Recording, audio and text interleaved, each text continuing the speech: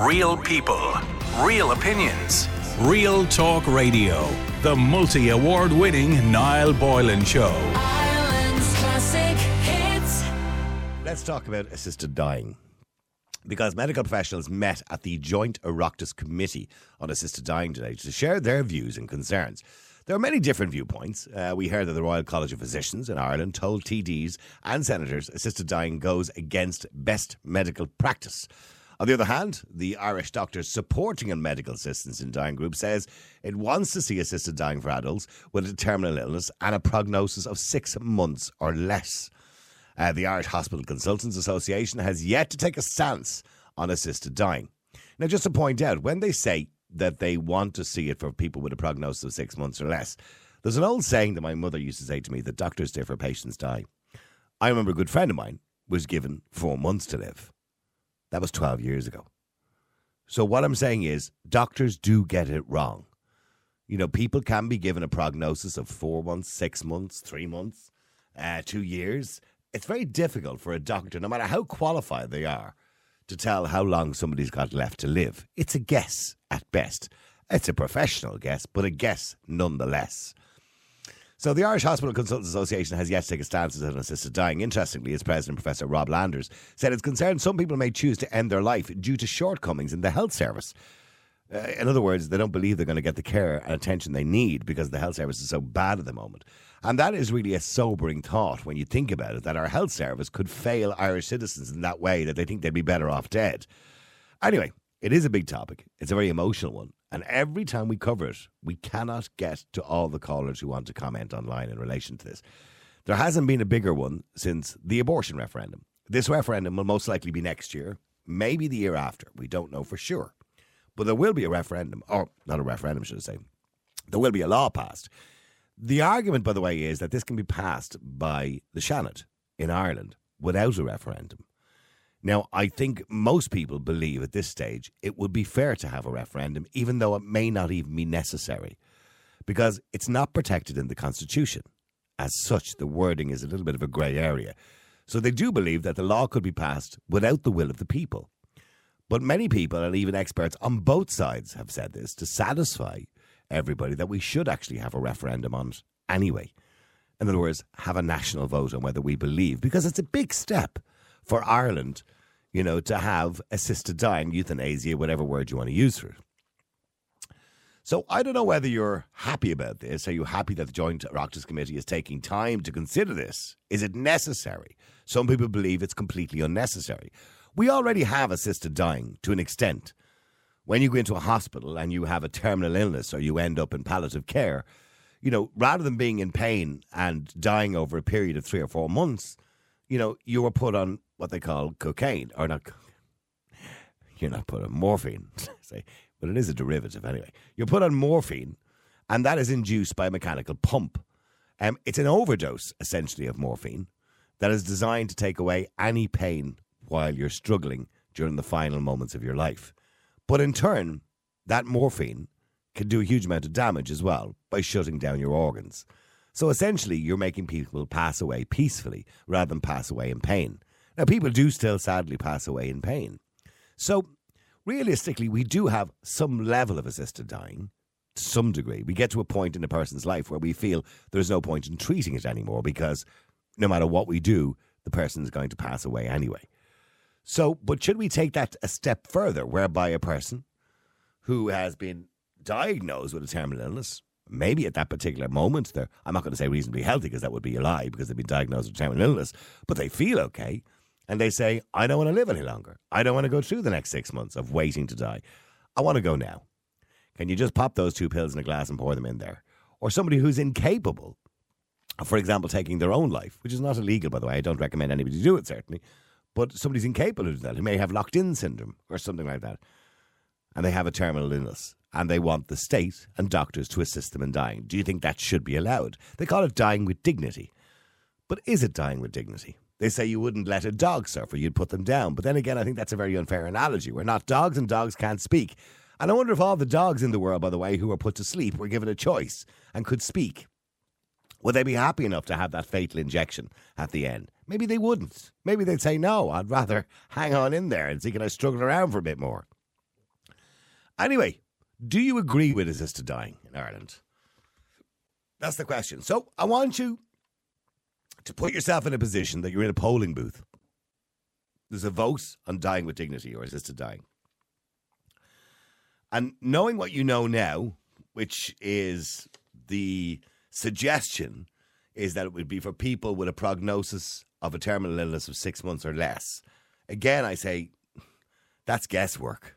It really is guesswork. You could have two experts say, yeah, you've only got about 6 months to live. You could live for 2 years. You could live for 3 years. You could live for 3 weeks. You don't know. I had a mate going back many years ago who was given 6 months to live and he lasted 3 weeks. So what I'm saying is doctors are guessing. It's a professional guess, but they are guessing. So I want to know what you think. Do you agree with assisting somebody to die? The argument against it as well is it devalues the elderly, or they feel devalued somewhat, and a burden on society. Let me know what you think. 087 188 0008. 087 188 0008. Before I go to Lily and Fiona, my first two callers, I'll put it to you like this, theoretically, right? This is a hypothetical situation. Your mother or your father is lying in a bed and they don't have long left, maybe a week or two. They're dying. You know they're dying. And they're in pain. And they're incapable of moving their arms and legs, theoretically. And there's a glass of water and 2 tablets on a table. And they say to you, Lily, Fiona, Niall, whoever, would you pass me those 2 tablets and pop them in my mouth and pour that water in? And I'll see you in the next life. Would you do it? That's the question. Would you do it? Let me go to Lily. Lily, hi. How are you doing? You're on Ireland's Classic Hits Radio. Hello, Lily. Oh, sorry, wrong fader. There you go. Sorry, there you are there. Go ahead, Lily. Hello? Oh, we'll come back to you in a second. Hang on. We'll come back to both of you in a second. I do apologise. So the question is, would you do it? And I remember having a caller on the air going back some time ago. And they told me, it was about 7-8 years ago, that their father was practically dead. Wasn't quite dead yet, but practically dead. And was begging to die. And he told us on the air that he put a pillow over his face. Now, in Ireland, that's murder. That's what that is. That's murder. We had so many callers on that night, by the way, who agreed with what he did. And you can't condone murder. But that's what that is in Irish law. We've had cases, well, we've had one really big case in this country where a woman went and got a ticket or got information from a travel agent for somebody to go to Switzerland, to Dignitas, which is where you go to die with dignity. And they have assisted dying. And for just doing that alone and for getting information on it, for her friend who was incapable of doing that, she was brought to court. And Irish judges, 3 of them, grappled with the Constitution of Ireland and with the laws of Ireland. Thankfully, she was acquitted in the end. But it just goes to show you, in Ireland, you cannot do anything like that. It may seem at the time the right thing for you to do, but you can't do that. But should people be allowed to do that? I'm not saying everybody should be allowed to just finish people off if that's what they want to do, but should doctors be allowed to do that? Sorry, we'll go back to Fiona now. Thank you. Sorry about that. Fiona, hi, how are you? I'm good, Niall. Good evening. Good evening to you. Fiona, do you believe doctors should be allowed to do that? I don't. I absolutely do not. Okay. And why not? No matter what way we dress it up, assisted dying, you're asking someone to sit down next to you while you commit suicide. Well, you're not actually committing suicide. They're assisting you doing it. So if you want to go literally you're asking somebody to murder you. Well, I know that neither of my parents would have put us in that situation. Fact, because they would have been true Catholics. They wouldn't have wanted to damn our souls. That's exactly the way I would have been brought up. So are you looking at it from a religious point of view? No matter how much my parents would have suffered, it's something they wouldn't have asked. Well, then, can I ask you, Fiona, are you looking at it from a religious point of view? In other words, God puts you on this planet and God can only take you off it. Is that the way you look at it? I do. And another thing, Niall, this is one of these things, it's like if we open a can of worms here, it's going to fester because it's like, as I say, I just feel me. It's like dressing up suicide. There's been times in everybody's life we've been down the ground and we've had to pull ourselves back up. And everyone can relate to that. But assisted dying, but hang on. Where do you draw the line? Oh, when you draw the line. Taking your own life. Oh, well, hang on. There is a line being drawn if there is going to be legislation. And that line won't be that somebody just feels depressed and they go to a doctor and say, I want you to kill me. That's never going to happen. Well, I certainly hope not. That's never going to happen. This would be designed for people who have a terminal illness, according to the draft legislation and what they're talking about, who have a terminal illness of less than 6 months prognosis, whereby, you know, if they're in pain or they're going to be in pain and suffering, that they can decide to die, as they say, with dignity.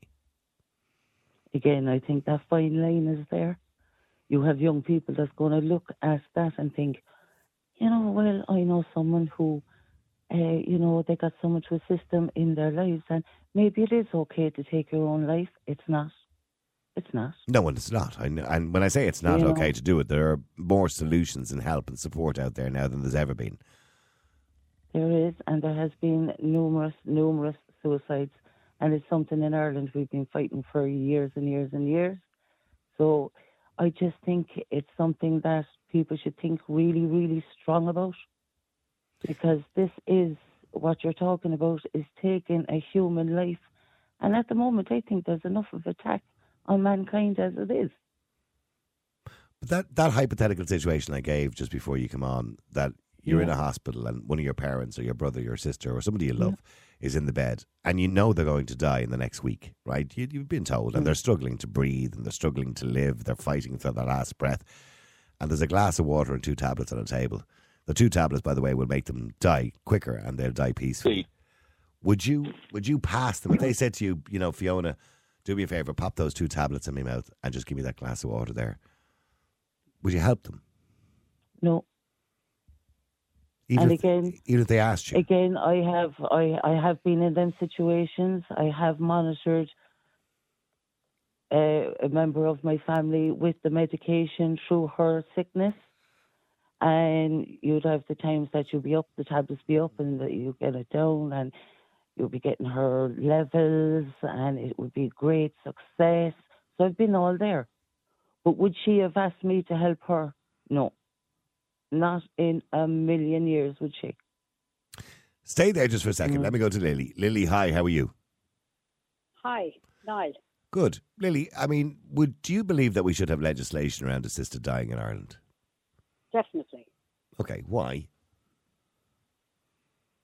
People's choice. If people want to, it should be a choice. Like, it's no harm to bring in the legislation. People don't have to use it. Vote for it. But some people may like to not have to go to another country, or if they're terminally ill. And as you said there earlier, doctors say you've only 6 weeks, 6 months. As you said, they're only guessing. Yeah. Sometimes they might say you have 3 weeks, and sometimes maybe 6 months. But maybe if the government brought the legislation in, and if they advised people who are sick, who are diagnosed with a sickness, terminally ill, to go to their solicitor and maybe state it on their will.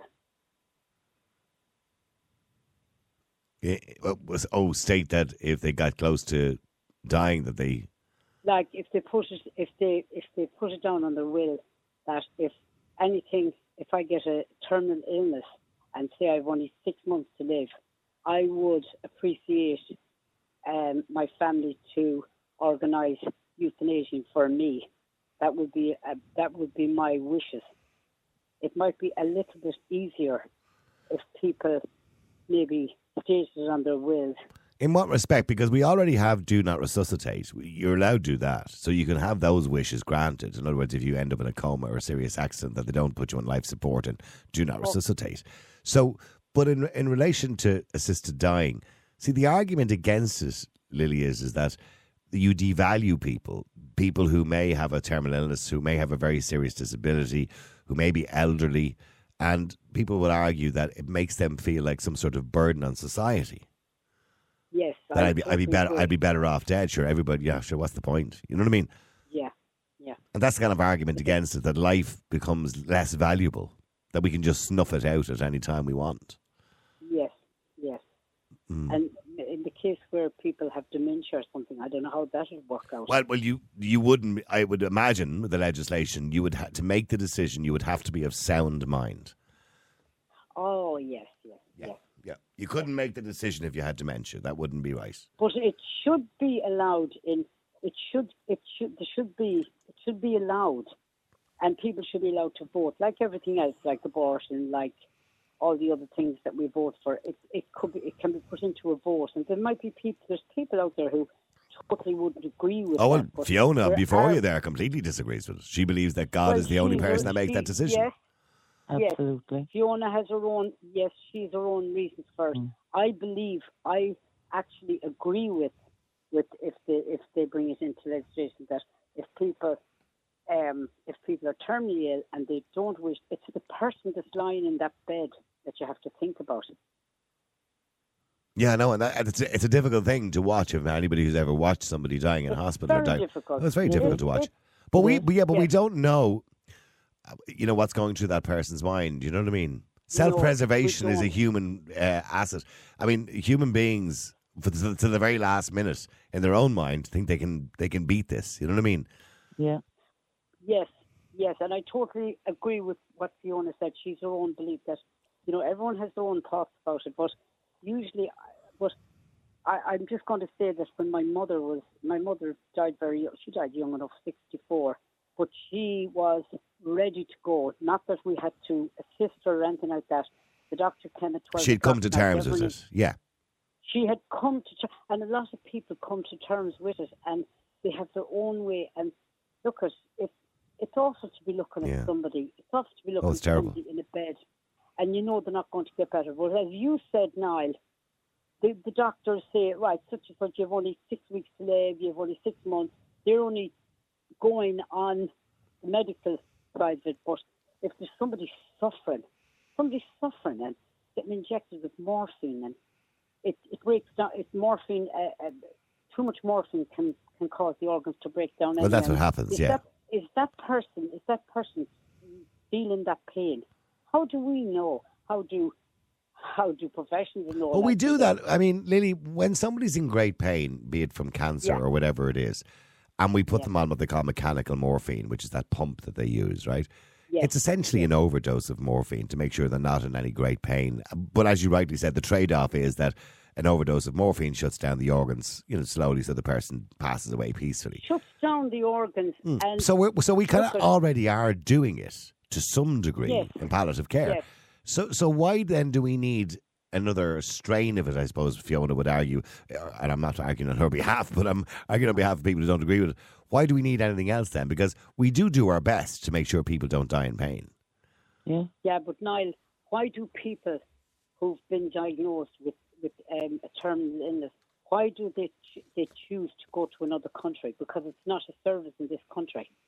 And I'm talking. Well, there's about not that many. I know you can talk about Stignitas in Switzerland and places like that, but there are not many people who choose to do that. I mean, I don't know many people. Maybe Jane will have a quick look up, but I don't think that many Irish people have travelled to Dignitas in the last few years, or other not. countries. But no, I don't think there's that many. It's not like the argument we had around abortion, where women were heading off to England every single day. That's not the case. There's very few. No, there's very few because of the fact that there's palliative care, and there's the I morphine, don't think and it should be there's. brought in as a law. Well, yes, Fiona, I totally take your choice with respect, but if I was diagnosed and told I'd only 6 months to live, I think I wouldn't like. I think I'd choose to go quick. Just as a point of interest, only 10 people travelled overseas for assisted dying every year. Oh, Yeah. okay. And here's the thing. The problem with travelling to another country for assisted dying is because it's illegal in Ireland, you cannot bring somebody with you. So you must go on your own. And the reason behind that is because if somebody goes with you, they are assisting in your death. under Irish law. Now, you obviously can't be charged because you'll be dead, but they can. They can be charged, and it's a very, very sticky situation. It's a very delicate thing. All that one has to be checked first, and if they bring it into legislation, like people will vote one way or another, and it might be the best thing for people who want to go like that. Yeah. Okay. Well, hang on. Both of you stay there just for a second, and let me go to David as well. David, hi. How are you? Hi. No. Lovely to talk to you again. All good. Oh, good. David, I mean, assisted dying, it certainly splits people down the middle, obviously for a lot of religious reasons first, but it does split people down the middle. Yeah, I would hate to have any legislation brought in on religious grounds, but let's not go down that route. Yeah, you brought up do not resuscitate. That's already there. There are certain certain groups, cults, the Scientologists, they won't allow certain treatments to take place, which medics can save someone's life. Yeah. We also know that over the past few years, in various hospitals, midazolam has been used to end people's lives by doctors. Doctors are doing it now on a daily basis. Mm-hmm. And I think what should happen, certainly, my personal experience was with my stepdad who had a stroke. And he was a supremely active man into his 80s. His absolute horror was having a stroke and being a vegetable, a mind trapped in a useless body. Mm-hmm. When we took him into hospital, having had a stroke, he was chatting away, and he and I were having a conversation right up until the doctor diagnosed and spoke in front of him and said he'd had a stroke. And at that moment, Derek just turned to the wall and shut himself down. Wow. That's awful. And his actually, funnily enough, his mum did that as well. Yeah. His mother was, she used to come down to, she lived in a residential hotel. She would take a 40-minute stroll along the promenade every morning. This was into her 80s. She would sit down for breakfast and do the Times cryptic crossword in about 30 minutes. And within 2 months of her eyesight going, she was dead. Wow. People, when they do get to that age or get older, people do, unfortunately, their body degrades very, very quickly. My great aunt, my great aunt, Margaret Broadley, she trained as a nurse in 1920 at the Royal London. And she became a very senior nurse at the Royal London. And she always said that pneumonia was the old's best friend. Yeah. And she would say that people would just, the expression she used was they would turn to the wall.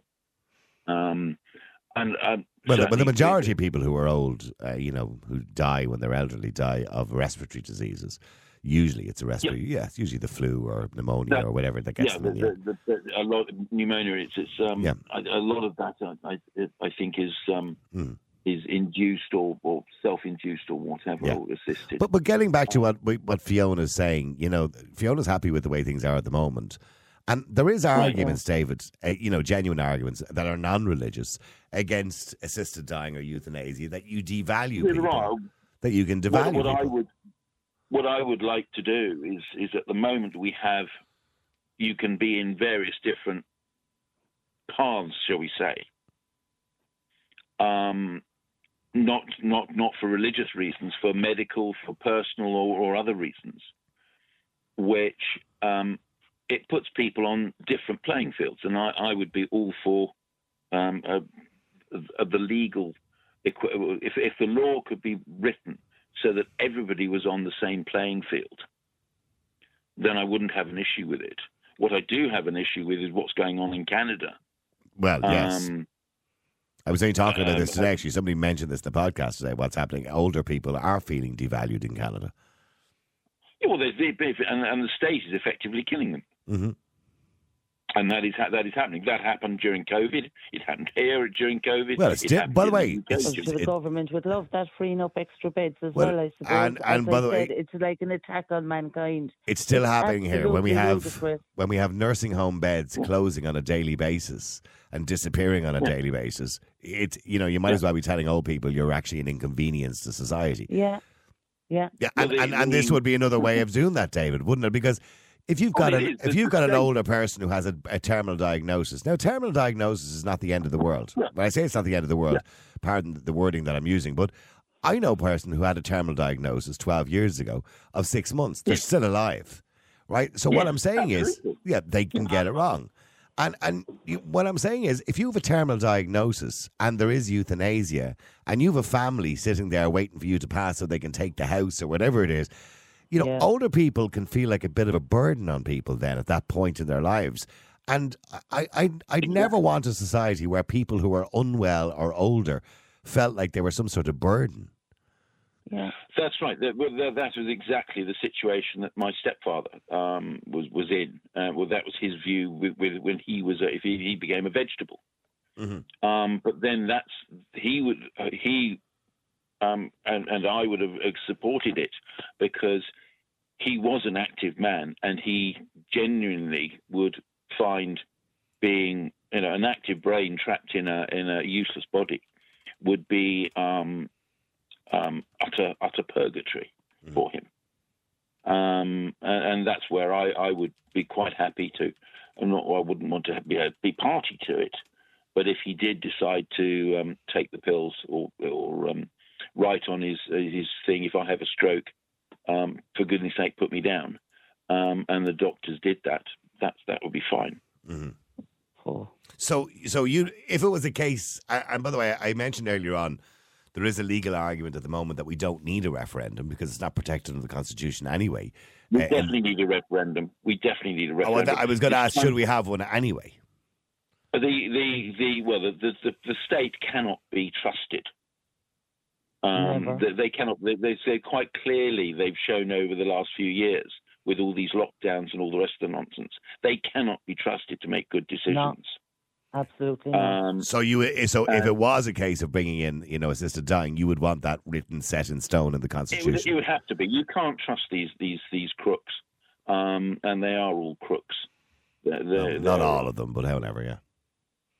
I have a journalistic obligation to say that, by the way, David. Some of them are blind.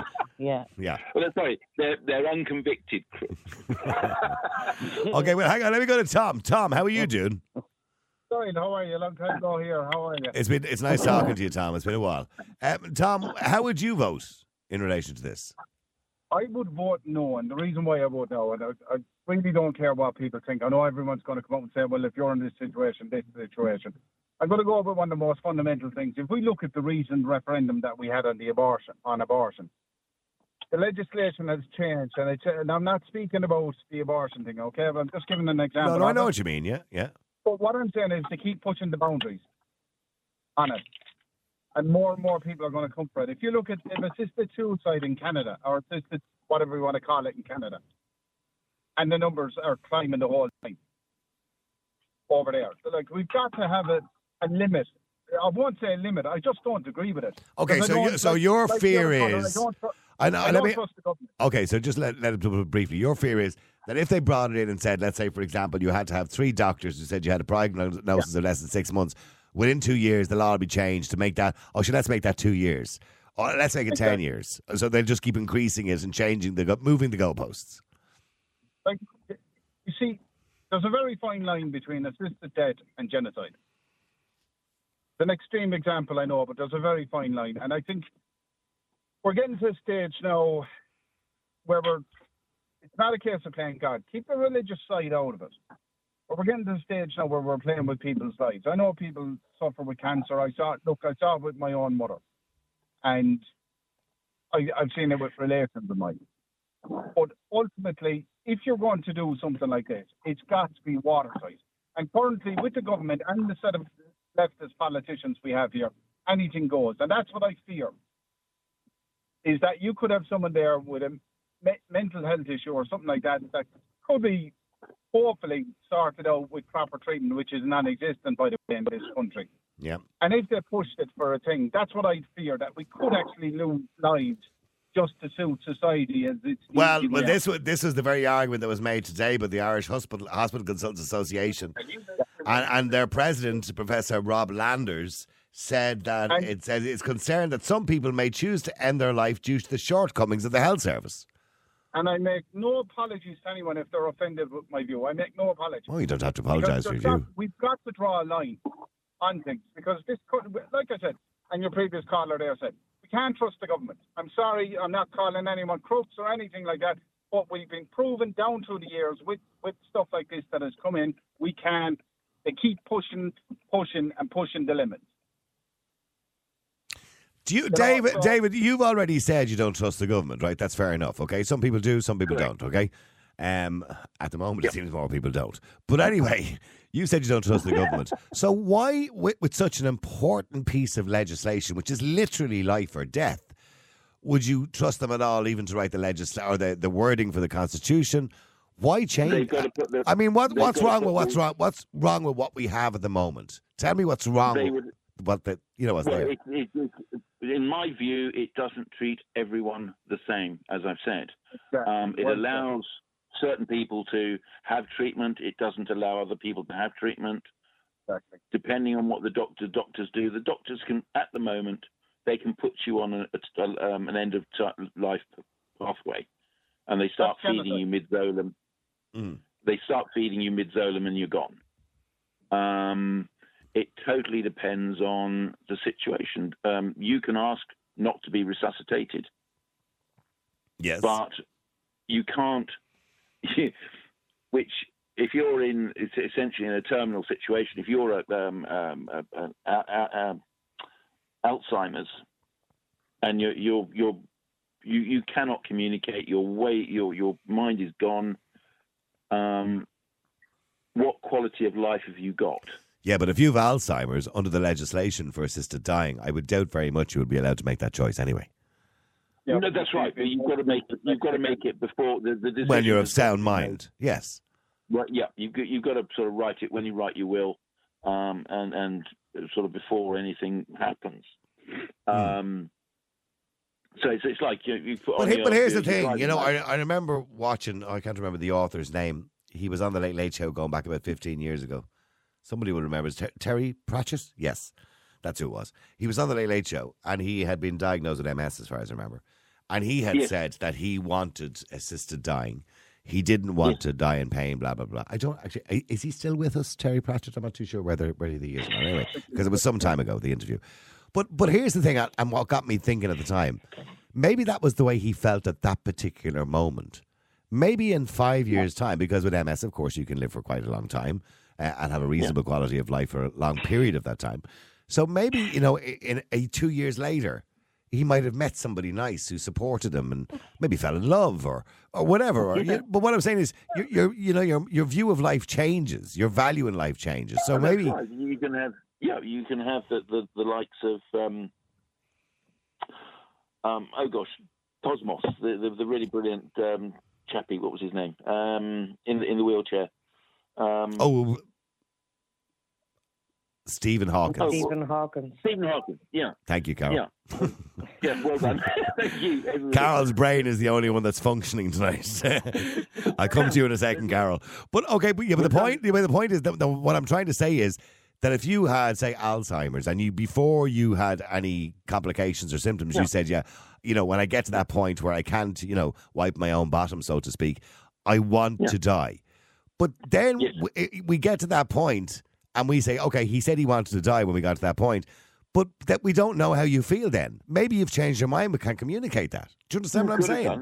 But what I would say is that I'm a fiercely individual person. I do live alone. I'm not as lucky as Stephen Hawking. I don't have a brilliant brain, nor do I have a loving wife or a loving nurse who becomes my wife. Well, hang on. Just wait for a second, because I need to go to Carol before the news, because otherwise we're going to run out of time here. Hospital. Yeah. If I went into hospital, I have no doubt that they would put me on a pathway to exit. Whereas if you have somebody with a family around them or family and friends, they possibly might not put you on a pathway to exit. Okay, but stay there for a second. Let me go to Carol. Carol, hi, how are you? Good evening, how are you? Sorry to squeeze you in 3 minutes before the news. I do apologise. Don't worry, I'll bring you back on again after the news. But go on, Carol. Like, I definitely 150% agree with this legislation going through. I think everyone should have the right to choose if they want to die with dignity or not. Like, nobody's going to be forced into it. It's not something that we're going to force onto people. It's their choice, and I know it's something that I would possibly choose. And I know, like, my mother is 67, quite active, quite fit and healthy, but her worst nightmare is Alzheimer's.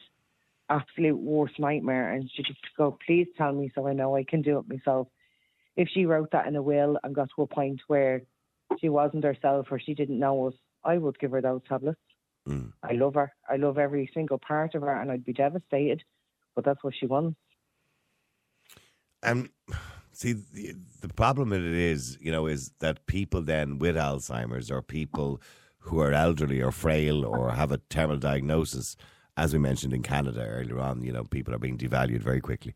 And we're starting to see it in this country too, that the elderly become an inconvenience in society. And maybe they'll start to feel like that, and they'll feel, sure, nobody really wants me around. I'm a burden on society. There isn't even a hospital bed for me. There isn't even a nursing home bed for me. Sure, I'd be better off just going.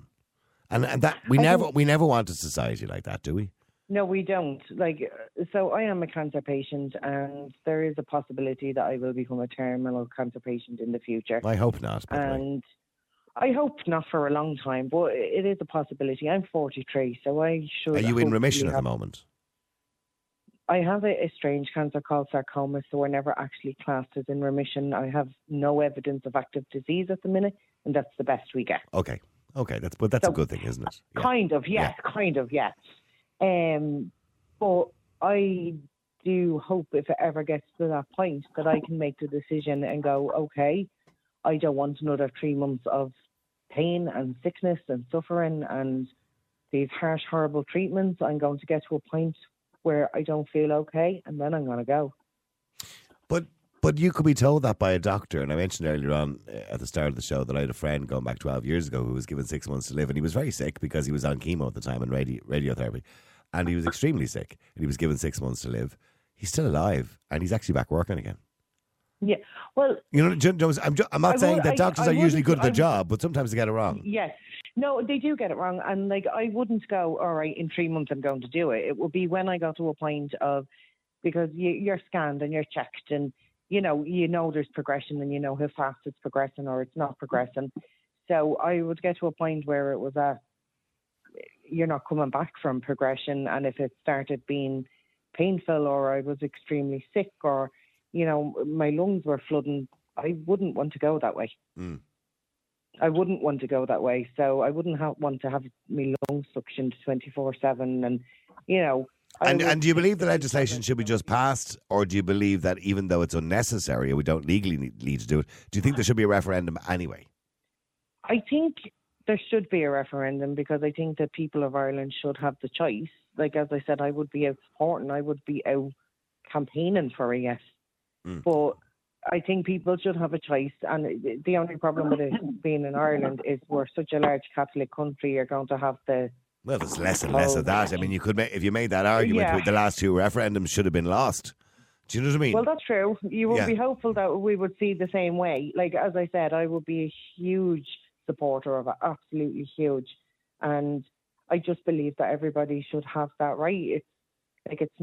Sometimes it's not a nice way to go. And if you decide to take those 2 tablets while you're at home with your husband and your kids, and you just get into bed and go to sleep, that should be the way you do it, if that's what you want to do.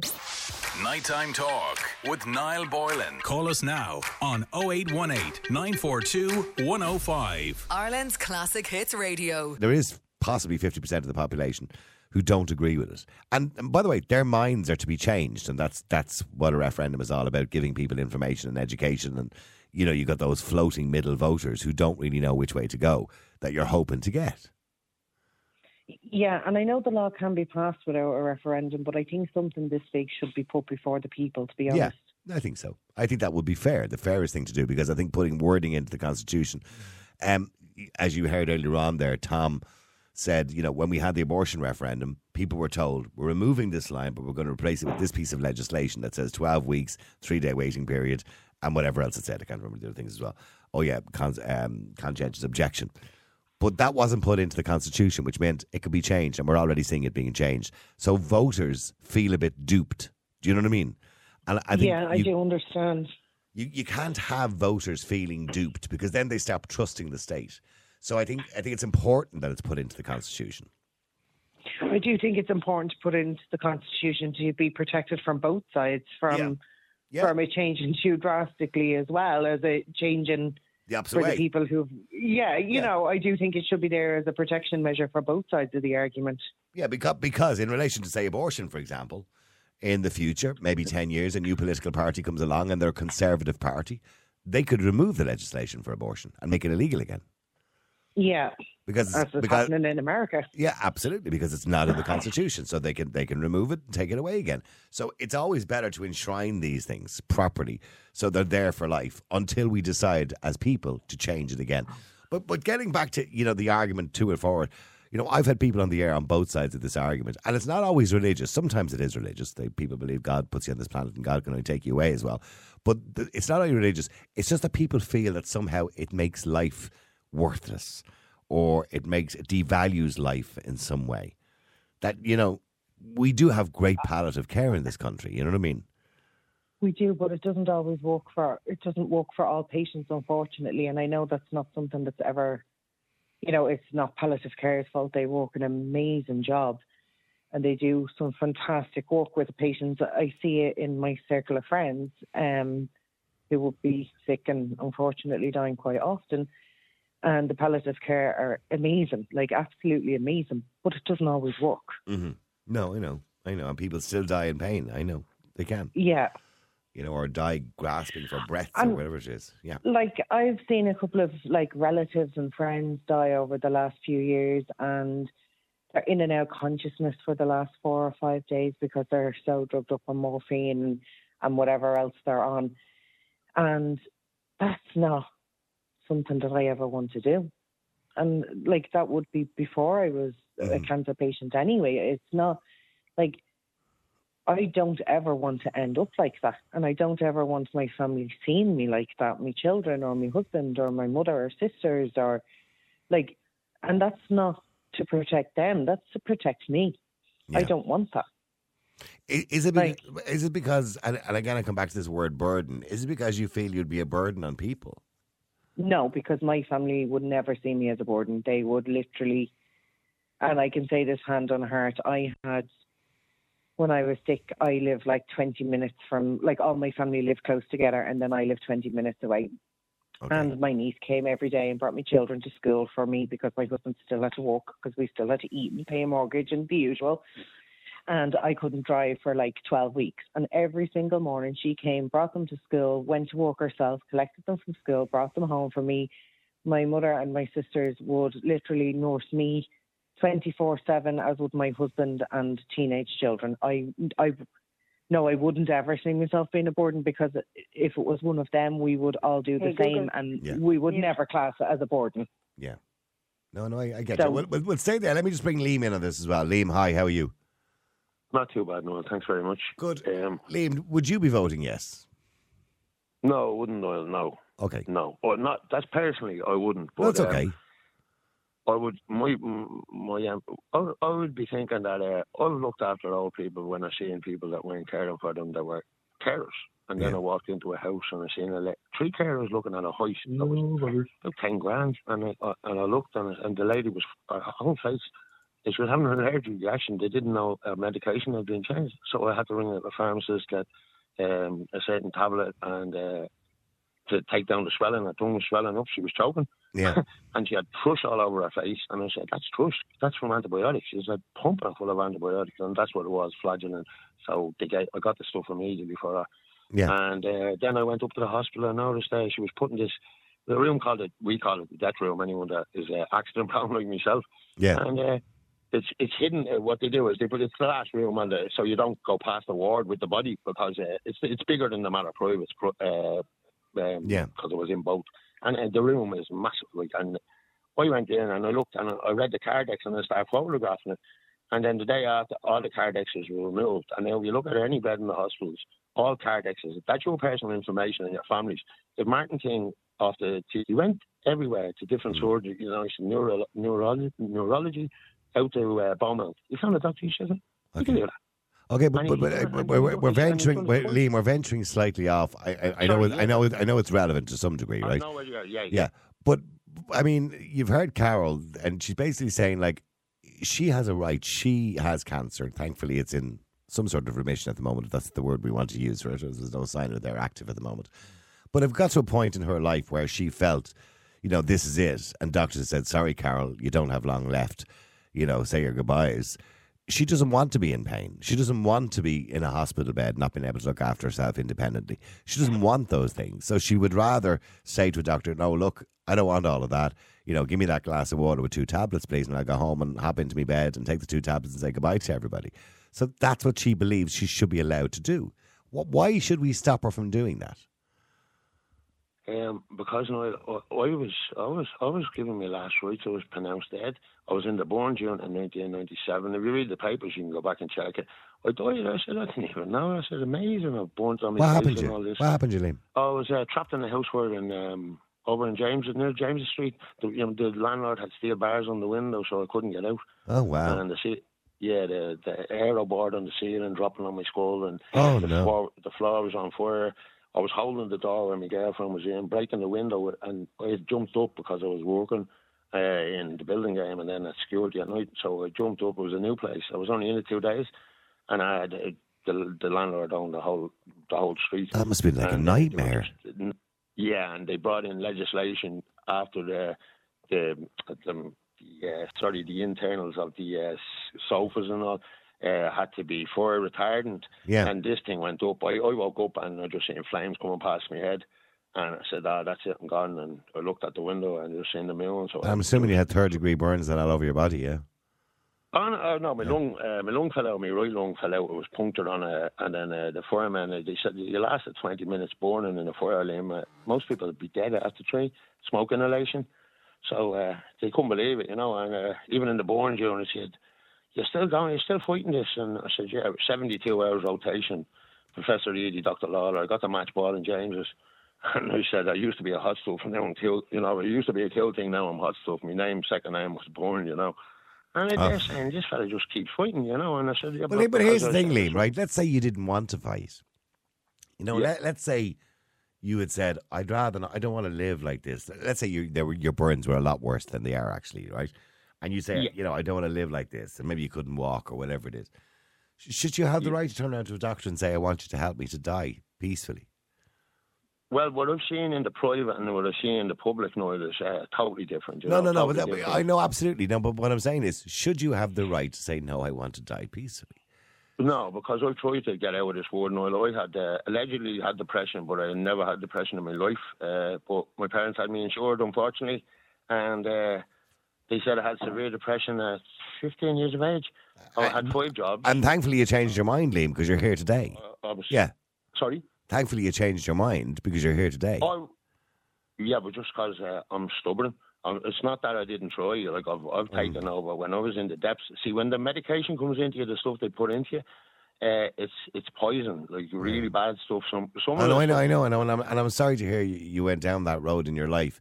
But I know the question I'm still asking you is that although you didn't choose that at the time, and thankfully you didn't succeed in what you attempted to do, the point is, if you did want to do that and you didn't want to live your life, with massive 3rd-degree burns or whatever it happens to be at the time, do you believe you should have the choice to say to a doctor, I don't want to do this anymore? I'm terminally ill, for example.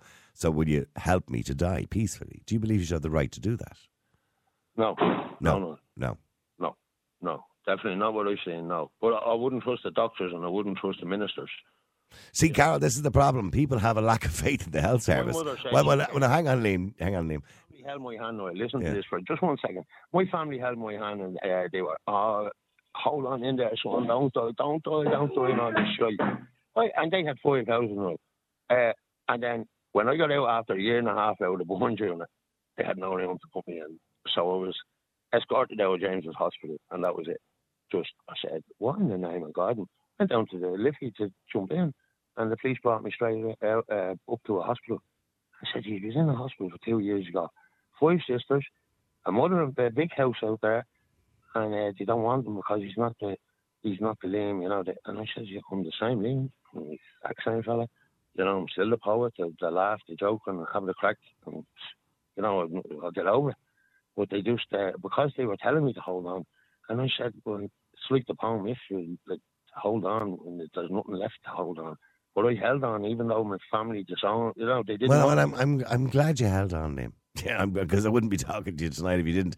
But stay there, Carol and Liam, just for a second, because I have a load of people to get to, and I've only got 10 minutes left. Sorry, Caroline, hi, how are you? Hi, Niall, I'm good. Gosh, Liam went through a pretty hard time in his life there, I have to be honest with you. I wouldn't. Yeah, absolutely. Jesus, horrendous. Yeah. Sorry, but go ahead. Do you believe it should be allowed? Yeah, absolutely. Everybody should have the right to decide for themselves. Mm. And where does that right end? Do you have to be terminally ill to make that decision? Yeah. Like, it would have to be something like that. It couldn't be just like, I've had enough, I want out. Like, you know, if, you know, a terminal debilitating illness, you know, like that locked-in syndrome, whatever, stuff like that, you know, that kind of a thing. Yeah. Absolutely. The decision, you should be able to pre-make those decisions. Should I end up in that situation? This is what my wishes are. So you're not leaving it to anybody else then to have to make the decisions, you know? Because that's a tough one. And I mentioned Terry Pratchett there before the break, who was on the Late Late Show many, many years ago talking about this when he was diagnosed. I think it was MS at the time. But if you made that decision, say, for example, somebody said to you, you know, you're the start of Alzheimer's, right? And you said, okay, while I'm still of sound mind, I'm making a decision. When I get to a point that I'm not independent and I can't feed myself, or I can't, you know, I have to have my nappy changed or whatever it is, I want out. But when you get to that point in 10 years' time and we're looking at you in a hospital bed or a nursing home or whatever it is, we don't know if that's still your decision or not. Maybe you've changed your mind, but you then can't communicate that anymore because you've Alzheimer's. No, do you know what I mean? Yeah, I know. I get what fear. You're saying, you know what I mean? But like, yeah, I get what you're saying. But I know for me, I've seen people in that situation. I've worked in care homes, and I've seen people in that situation, and I've seen families. I've seen family members, you know, close family friends of my own, and like I can honestly say I would never change my mind. I would never. Once I would get to the point where I didn't know my family coming in and out, that'd be it. Like, to me, what's left after that? Only pain and suffering. But then we're saying that people who are in care homes with Alzheimer's, who are maybe physically healthy but just not of sound mind anymore, they don't recognise people, that they don't have any quality of life, they may do have a quality of life. You know what I mean? If you've made that living will previously, should your wishes not be respected?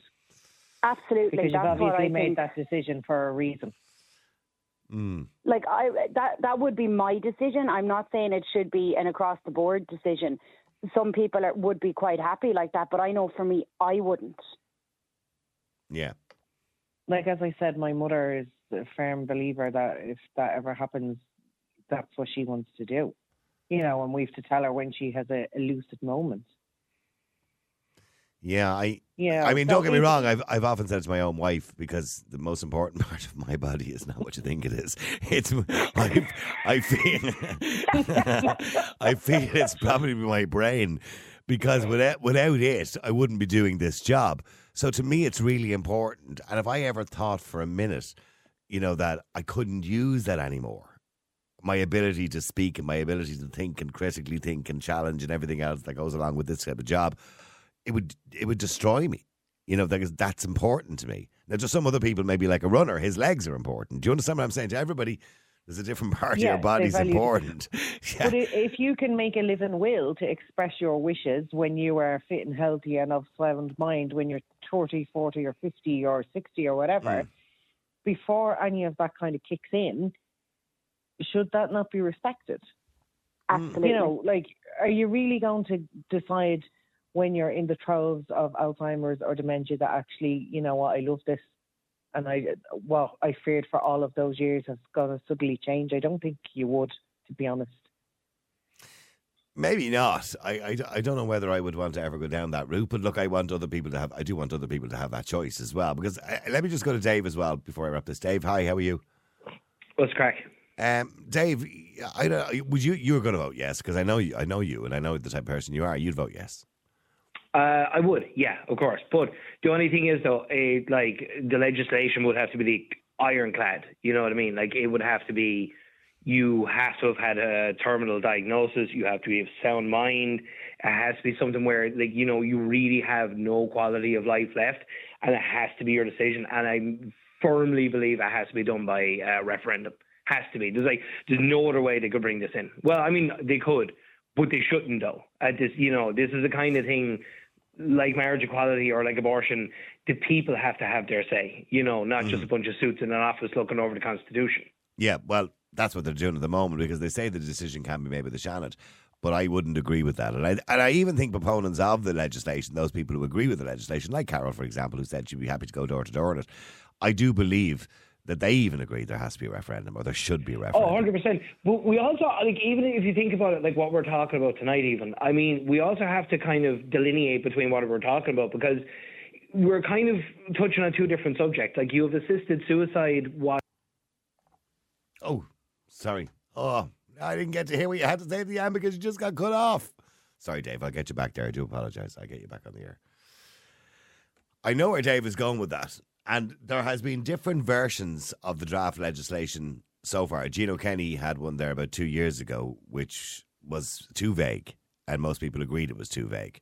It could apply to anybody, really.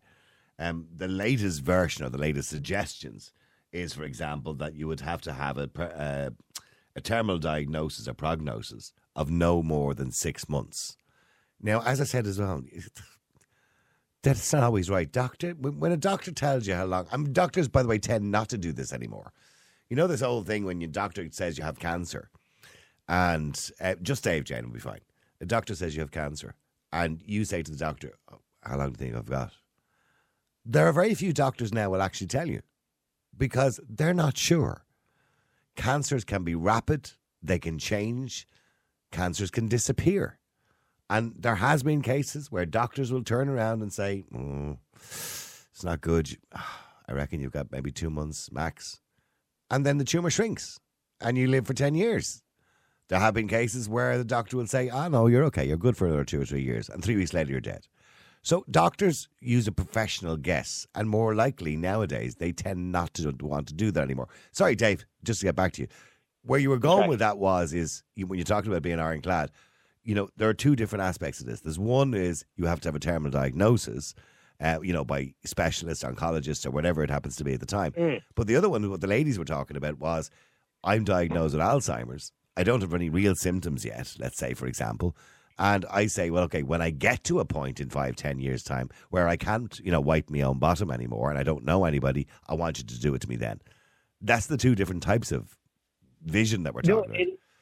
It is. And even like I was saying there before my phone went funny, was we're kind of having two different conversations in the one. Because, I mean, the one about cancer and stuff, like with assisted suicide, you have to perform the act yourself. Nobody else can even be in the room with you in a lot of places.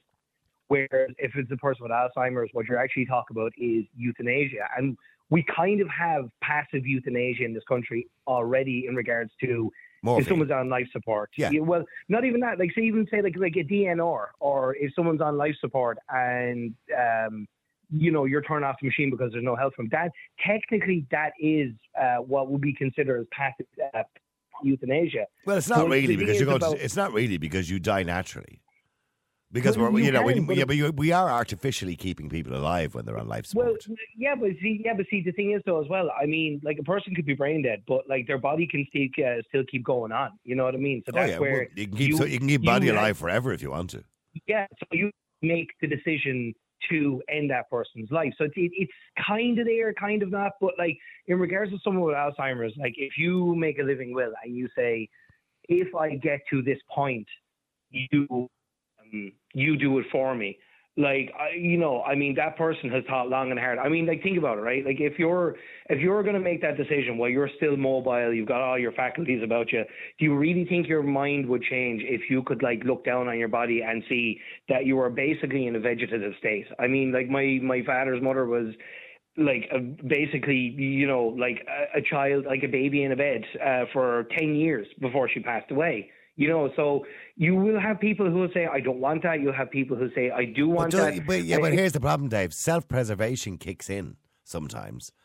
It does. But it's like this, right? Like yourself, myself, being dead honest, right? Like, would you like to be in a bed for 10 plus years or whatever, having somebody else change you and feed you every day, and you're just no is the answer to all those questions. And there we go. We see this is we're just. But here's the thing. I don't want to devalue people who are in that situation. I've never been in that. I've never been in that situation, so I don't know really how I'd feel. But that's true. But I'm looking at that from a healthy person. You know what I mean? No, that's fair enough. But what I'm trying to say is, like, you know the way people say, like, oh, you're devaluing life. Personally, I don't think we're devaluing life. I think we're actually we're holding this person's life up, and we're saying, we're not going to make the decision for you. You're going to make the decision yourself. If that's the decision you make, we're going to stick by it, no matter what we feel about it. Like, and again, look, it's a. So in other words, we're not going to encourage you to stay alive anymore. We're going to go with what you think is best and just head off. No, we're going to leave it up to you. If you know what I mean? No, but no, it's not that.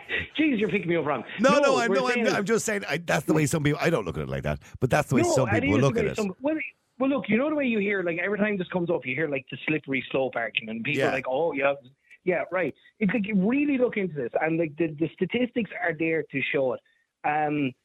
Countries where they have this, the slippery slope argument, except for Canada. I was going to say, Canada has gone in a very strange direction. Before you try to, no. Whatever Canada does, we should do the opposite, okay? But I think whatever Canada does, the world should do the opposite. Exactly. Yeah. But, like, if you look into the countries where they do this and they do it right, you have the likes of, like the Netherlands, Switzerland, like in France, it's left up to, like, but wasn't there a 13-year-old kid did it in Belgium? No, that was no. When his parents did it. It was a 17-year-old child in the Netherlands, and the 17-year-old child was critically ill, and that's literally the only thing people know about it. That whole thing about a 12-year-old and I've heard it was a bit of an urban myth or something like that. Yeah, it's just one of these urban legends on online. But here's an interesting one for you. Okay, there was twins in the Netherlands. They were both deaf, but then they were going blind, and then they decided to go down the route of, when we go blind, we want to end our lives, right? And it's like, that's the one to leave you scratching your head. But at the same time, I'm looking at an article here, Dave. 2 children aged 9 and 11 have become the youngest ever to be euthanized, according to a report. They were given lethal injections in Belgium, which is the world's only law allowing terminally ill children in unbearable suffering to end their own lives. I stand corrected. Jesus. But they were terminally, I don't know how I feel about that one. As much as I support it, I don't know how I feel about that. But at the same time, I mean, like, how sick were these kids, you know? Like, how long, like, were these kids truly suffering? Because, like, as good as palliative care can be, according to the rules, okay, the juvenile must make their wish known in writing before being examined by a child psychologist to ensure they are intelligent enough to make the decision. What 9-year-old is intelligent to make this decision? Anyway, and are not influenced by a third party. Parents can overrule the child's wishes, by the way. Yeah, well, I mean, like, how sick were the kids though? At the same time, you know, I'm not saying I agree with it. Okay, again, you must be over the age of 18. You know what I mean? That would be one thing I would be fairly steadfast on. But, like, as good as palliative care can be, I've seen people screaming in pain for a week before they die. So, you know, maybe it was something like that. Maybe it wasn't. I don't know anything about those cases, so I can't really comment. I don't have all the facts, but yeah. I mean, Martin, by the way, is chiming in with what I said to you earlier on, that a DNR is not passive euthanasia. It's just speeding up the natural process of death. And that's what I said to you in relation to turning off the machine or a DNA or whatever it is, do not resuscitate or DNR. That's people naturally dying, because what we're doing is keeping people artificially alive. Oh no, I know. So it's not really euthanasia. But without a DNR, like, you can ask, like, the people to bring a person back as many times as possible. Yeah, but you're already going to die. So you're dying naturally. I know. Yeah. Well, like I said, like, the passive euthanasia thing on the turn off the machine, it's a bit of a grey area. Some people say it is. Some people say it isn't. You know what I mean? It kind of depends on your perspective on the whole thing, I suppose. Mm. Okay, so you're voting yes anyway, but you do believe, although unnecessary from what I believe legally, you do believe there should be a referendum anyway. It has to be. It has to be. There's no way this could be done without a referendum. It'd be war. Yeah, and I do believe that all the rules and criteria must be in the Constitution as well. Absolutely, because you don't want them changing it, moving the goalposts in 6 months' time. You know what I mean? Yeah, like what they did with abortion. So yeah, we don't want but that happening I mean, you'll have the mad lefties in 2 years' time turning around saying, "Oh well, if you're a bit sick, you can get it." You know what I mean? I don't think. Come on, no, come on. Dave, don't rule anything out. I mean, people feel so let down. You know what I mean? Okay, look, I'll agree with you. There might be some, okay, but I don't think there's going to be that many. I mean, look what they're doing at the moment with the abortion legislation. They wanted doctors completely decriminalised. That means, technically speaking, you know, if that's passed and it's already gone to the third stage, that you can give an abortion up to the day before birth. Yeah, but realistically, who's going to have an abortion up to the day of birth? And what what I'm saying to you is, it shouldn't be allowed anyway. I mean, should you be allowed to have an abortion? That woman had an abortion in England recently at 34 weeks. That's horrendous. Yeah, no, it is. But like cases like that are like in the extreme. It doesn't matter. You know. It shouldn't be allowed to happen. I don't disagree with you. But okay, well then that's why we have laws. And the people of Ireland were told in that referendum, if you vote yes, here's the set of laws that we will be putting in. That was enough to swing those people who were in the middle, going, okay, well, I'll live with that then. And then it's unfair to turn around 4 years later or 5 years later and say, we're moving it now, we're changing it now. Sorry about that. No, and that way, if it is like the case where, like, look, do you know what? We're probably going to have a referendum on this in the next few years anyway. You could see it come down the road. It'll be within 2 years. I shouldn't be within 2 years. I'd give it a bit longer even. You know, get people's minds, you know, used to the idea of this. You know what I mean? But again, like ironclad has to be ironclad. It has to be in the Constitution, and for it to be changed again, it has to be changed by another referendum. Otherwise, I'm voting no. As much as I would like to see it come in for the people who need it. Real people, real opinions. Real Talk Radio. The multi-award winning Niall Boylan Show.